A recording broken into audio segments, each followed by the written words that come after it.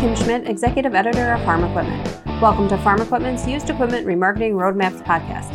In this episode, host Casey Seymour sits down with Sean Hackett with Hackett Financial.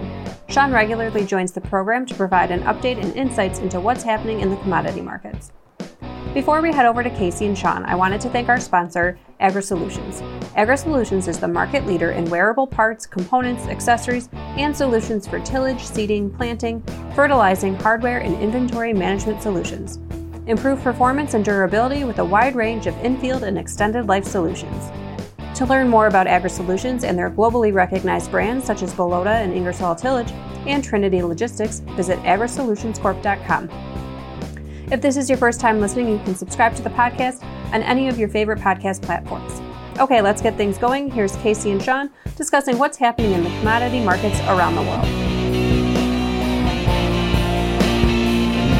Sean, how you doing this morning, man? I'm doing great, Casey. Doing really good. I'm breathless with you being on here today, dude. I can't catch my breath.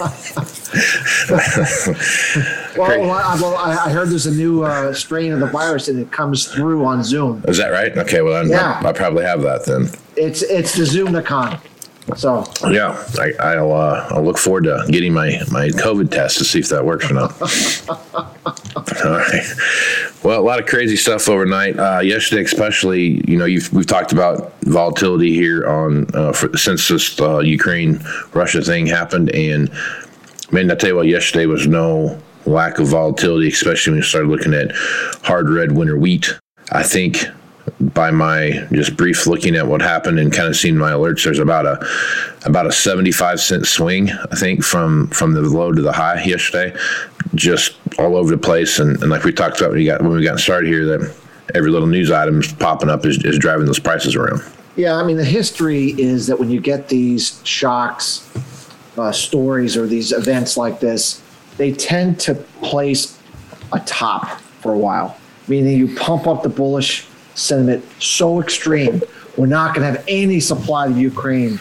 It's never. They're never going to grow anymore. We ever again. We trade that sentiment. I don't know what the long-term implications are, by the way. I'm just saying that when you trade that fear, Casey, put a top in for a while. That means that you can look on a map over the years of tops and bottoms, and they tend to be event-driven. The virus in 2020 printing the low in commodities and a lot of ag markets. So it just seems to me that this kind of gyration, wheat prices are very, very high right now. No one knows how this is going to turn out, but most likely it's going to turn out better than the Armageddon-ish fear that was originally traded in the wheat market. At least it's going to appear to get better for a little while. And that means that I think in general, grains are going to be under correction here into April. We have a planting intention report coming out. Cannot imagine they're not going to say we're going to plant more acres of just about everything. So, South American weather's been bearish all along.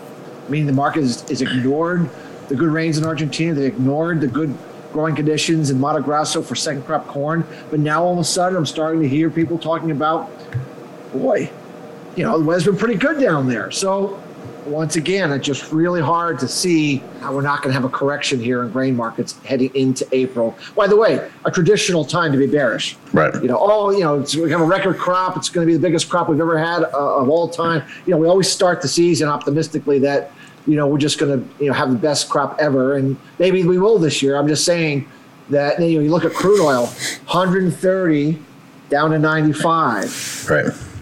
It's just, the market is having a post-Russian invasion hangover. And quite frankly, we're in kind of a mini crash in commodities right now. Right. Across the board today. It's red everywhere. Right. So just be careful. If you're a farmer and you haven't sold yet, why not? Why haven't you made some sales yet? What are you waiting for? Mm-hmm. We talked about this, I think at least the last couple of programs on your show. What are you waiting for? Don't take risk with cash on the farm, take risk on paper. That has been a big policy shift for us in that, sure, can we have $10 corn if we have a weather problem? Can we have $12 corn? We could, but I'd rather speculate on that on paper, not my cash grain at this point. Right. That's a good point. I mean, there's a lot of opportunities for folks to sell some almost $8 wheat, and a lot of, depending on what basis contract looks like and those kind of things, there's some real opportunities there for guys to get really close to that $8 mark on corn. You're looking at 11.5, to $11 for sure on wheat and those kind of things. So it's just, there were some really, really, really good opportunities to be very profitable. So it kind of goes back to that marketing plan and what you're doing there. So as you take a look at what's going on, so you hit on Brazil right now. So Brazil, it really had a good bounce back from where it was when you start looking at, moisture and those kind of things. They're off to a good start for the second crop corn and what that looks like. So I guess your thoughts there leading into our planting season. We put a podcast out yesterday for our subscribers, Casey, and we went over why we think we're going to have a better finish for South America than last year. Most of the consensus are saying drought's going to continue there because La Nina is still there, and they're just repeating what happened last year, but no 2 years are the same. This is a second year La Nina that is rapidly dissipating. What we highlighted yesterday is that the eastern Central Pacific sea surface temperatures have warmed dramatically. In fact, we're almost in El Nino territory in the eastern Central Pacific. La Ninas don't die from the center. They die from the east warming going west. And so this dramatic change in the eastern Central Pacific sea surface temperatures is telling you that La Nina is on thin ice, that it's rapidly depleting, that it's going to rapidly go away. The solar cycle already tells us it can't last past spring, and that actually is, while it's still in place, while we still have cooler than normal sea surface temperatures in the Central Pacific, it's a La Nina Mordecai now. And the La Nina Mordecai now changes the La Nina impact to South America, where now you're having what they call a double-barreled Walker cycle, where the cold air sinks in the center, and then the cold air goes to the west and to the east, pumping moisture.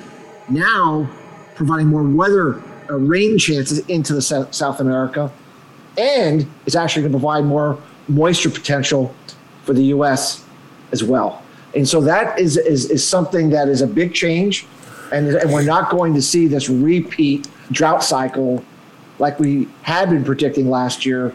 This year, we don't think this is the year that's going to emulate that. In fact, we actually think we're going to have a strong finish, and that's going to continue to put some pressure on grain markets as we priced such a bullish trade on the historic drought in southern Brazil and the soybeans, and we were trading what we thought was going to be an historic drought in Argentina, and it looks to us like Argentina is going to be much better than that, and we're going to have a very good second crop corn crop, especially from last year. So all of these factors have been ignored, but the more we move away from the Russian invasion, the more that ultimately weather trumps all else. So, yep. One of the things I've been paying attention to quite a bit here is what China's been doing this whole time frame, and they're really playing both sides if you really look at it. I mean, Russia's reaching out to them for help economically and militarily for the Ukrainian thing, and then we're sitting talking with them as well. I guess as you look at that, what's your reaction to that? I don't think China trusts us. I don't think China trusts Russia. I don't think we trust China. I don't think Russia trusts us. I don't think Russia trusts China. Okay, but what I do think is we don't want to be an aggressor in Ukraine because I think we believe that Putin is going to fire nuclear weapons. I think that the U.S. is convinced he will do that if we do something aggressive. We don't want that. All right. We'll get back to Casey and Sean in a moment, but first I wanted to pause to thank our sponsor, AgriSolutions. To learn more, visit agrisolutionscorp.com. Now back to Casey and Sean as they continue their discussion and shift their focus a little to China. So, and I believe that the Chinese believe that they can't get from Russia all the food that they need, and I don't think they can get all the oil that they need, energy that they need. Mm-hmm. They need us and other players to be involved.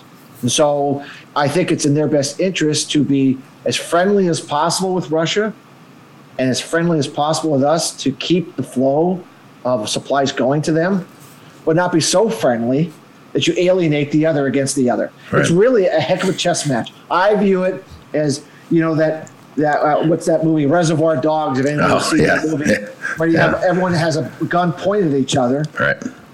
And and all it takes is one person to, and I think that's where we're at. As long as everyone is loaded but hasn't pulled the trigger, we're all going to try to work together. We just hope someone doesn't pull that trigger and begin a cascade of events. Yeah, this is what we're dealing with, and I think China plays right now. I think we're viewing China as, look, right now we're trying to also avoid China going into Taiwan, right? I don't think the United States is prepared for a major military conflict at this moment in time. I think we just pulled out of Afghanistan. The country's will for a war is not in place. We've had a lot of problems with our military, with these vaccine mandates and losing a lot of people. And, I'm not saying it's right or wrong or indifferent. I'm just saying there's been a lot of issues. Our military, in my view, has been weakened considerably due to the virus and everything else. And as such, I just don't think right now that we are up for, and by the way, we just spent $10 trillion. The country's just spent $10 trillion to try to get ourselves out of this COVID mess that we got ourselves into in terms of the lockdowns and everything else. So a war is very expensive, very expensive. If you're going to go into a full-blown on-the-ground war and tanks and guns and bombs, I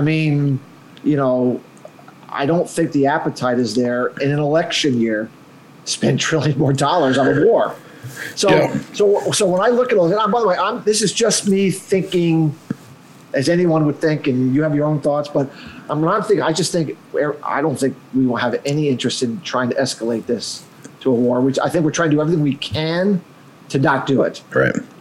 And so that's why China is playing a role, because I think we feel they are friendlier to Russia than we are. Maybe they can work out some truce where we take our fingers off the gun barrel for a little while, a ceasefire, whatever you want to call it, but some impasse that kicks the can down the road until, maybe we can figure out how to move forward from this. But right now we're trying to de-escalate emotions, which have been running high, as you know. They absolutely have been. And it's interesting to watch the articles. And, you read these articles and all these different things, and you don't know. You can't really make hide or hair of what's being said there because you don't know the influence behind it. But if China wanted to be an influencer in the world, they're getting their opportunity right now.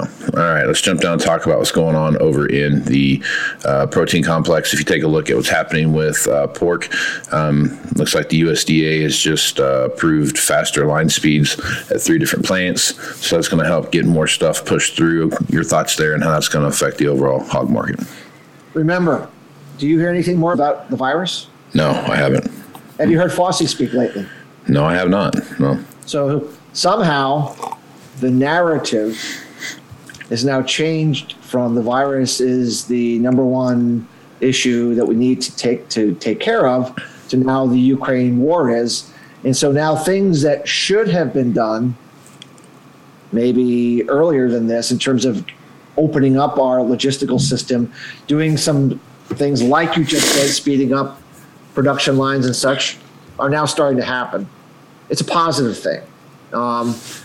It's too bad it took a Russian altercation to allow for that to happen, but I do think we're going to start making some changes in how we go about things, because we do need to get our act together, as you, I'm sure, are aware of, Casey, in terms of our logistical food delivery system, and allow for a more efficient system to start to reinvigorate again. And so right now, the livestock sector is involved in what came first, the chicken or the egg? What's worse, demand destruction potential that everyone's worried about, or the lack of supply that everyone's worried about? So it's a true battle between supply and demand. Right now, the market has been more worried about demand problems, and that's why they've been hitting the hog market and hitting the cattle market, although cattle had a very strong rally yesterday on some for the first time in a while. I believe, ultimately, the supply constraint issues, Casey, will outweigh the demand destructive worries in the end. And that means I believe we're going to have higher cattle and hog prices as we move into the summer to the fall. Ultimately, I believe that will win out, but it's going to be a little bit of a battle here over the spring until we kind of alleviate some of these demand side fears. We have a Fed meeting coming out tomorrow. Everyone is speculating. What are they going to say? What are they going to do? A lot of fear out there. But I do believe ultimately the animal prices are going to move higher. Right. Okay. Right on. Yeah, that's you're seeing that right now too, especially with the price of oil coming down.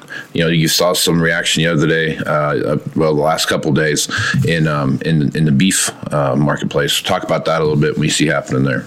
Well, look, energy impacts everybody. Right. Everybody is impacted by energy prices in some shape, way, or form. So when you jack up energy prices to the extent that we did in a very short period of time, that's a shock. That's called a demand shock, to the system, a price shock. And when you do the same thing to a wheat price, which is, one of the top 2 ag food items in the world that are consumed by people to feed their families and survive, it is a pullback factor. It takes everyone to reassess their budgets and say, we're gonna take that budget and we're gonna bring it down. We're gonna buy less clothes. We're gonna not go on vacation this year. We're not gonna go on that drive across the country we were expecting to do, but we are gonna feed our families, right? We are gonna find a way to keep that budget available for the food that we can afford. And beef is a high-priced item. It doesn't mean they won't eat it, but they'll eat less of the higher-end stuff and they'll eat more of the hamburger stuff that's cheaper. But definitely, they're going to go out to the steakhouse, maybe a little bit less. So all that is what the fear part of it, Casey, is all about, and why when you looked at the energy price take off, the cattle price just crashed. And then all of a sudden we get this crash in the energy price, and now we had this almost limit up day yesterday in the cattle market. So yeah, it's very, very important. And the hog market, not as important, meaning the pork price is not as high priced item. It still matters, just not as much. But even that has been impacted and gone through somewhat of a rope-a-dope based upon the worry that people are going to withdraw from eating as much beef protein. So yeah, energy prices are very important. I hope they stay down under 100. I think under 100 we can make things work. You get up to 130, 150, 200 that many were talking about. That's not going to work. Right. It's not going to work. Yep. Well, all right, Sean. Hey, good stuff as usual. Folks want to reach out to you and get more information about what you're doing at Hackett Financial. What's the best way to do that? Our website is Hackett, HACKETT, advisors.com. We have a lot of information on there about our weather algorithm, our smart money algorithm, how we go about forecasting markets to see if what we do might, be of value to your listeners. Right on. Well, Sean, I appreciate you being on the podcast, man. Thanks, Casey. It's a crazy time to be talking ag, but I think we're going to be busy all year long trying to figure out exactly how this is all going to play out. Yep, I agree. I am Casey Seymour with Moving Iron Podcast. Make sure you check me out on Facebook, Twitter, and Instagram. Also, I have a LinkedIn page as well, so check that out. Go to movingironllc.com for everything Moving Iron related. You can find the entire library of the Moving Iron Podcast, all the blogs I've written, as well as all the information for the upcoming Moving Iron Summit in Nashville, Tennessee. That is September 6th, 7th, and 8th. If you want some more information about that, send me an email at movingiron.summit@movingironllc.com. Send that to me, and I will get you more information, or you just peruse all the speakers and whatnot that are on the website there. Sean's going to be there. He's going to be talking about some cool stuff when it comes to switching from La Nina to El Nino and what that looks like. So that'll be a good talk, Sean. Looking forward to that. Yeah, I am looking forward to it. It's a big change in the weather. We're also going to be talking about a dramatic cooling in the North Atlantic, which hasn't happened since 1962, which also is going to be a very different weather scenario pattern when meshed with the El Nino that's coming. And so a lot of changes going to be happening in kind of a weather pattern, the way we really haven't seen in a very long time. And it's going to mean, those that come to your gathering, it's going to be a pretty interesting look at this new weather pattern and what it might mean for agriculture production going forward, not only here, but also out in Europe and Asia. Right on. Well, it's going to be an interesting talk. So with that, I'm Casey Seymour with Sean Hackett. Let's go some iron, folks. Thanks, Casey and Sean, and thanks to AgriSolutions for sponsoring this podcast. You can keep up on the latest industry news by registering online to receive our free newsletters. Visit www.farm-equipment.com. For Casey and Chip, as well as our entire staff here at Farm Equipment, I'm Kim Schmidt. Thanks for listening.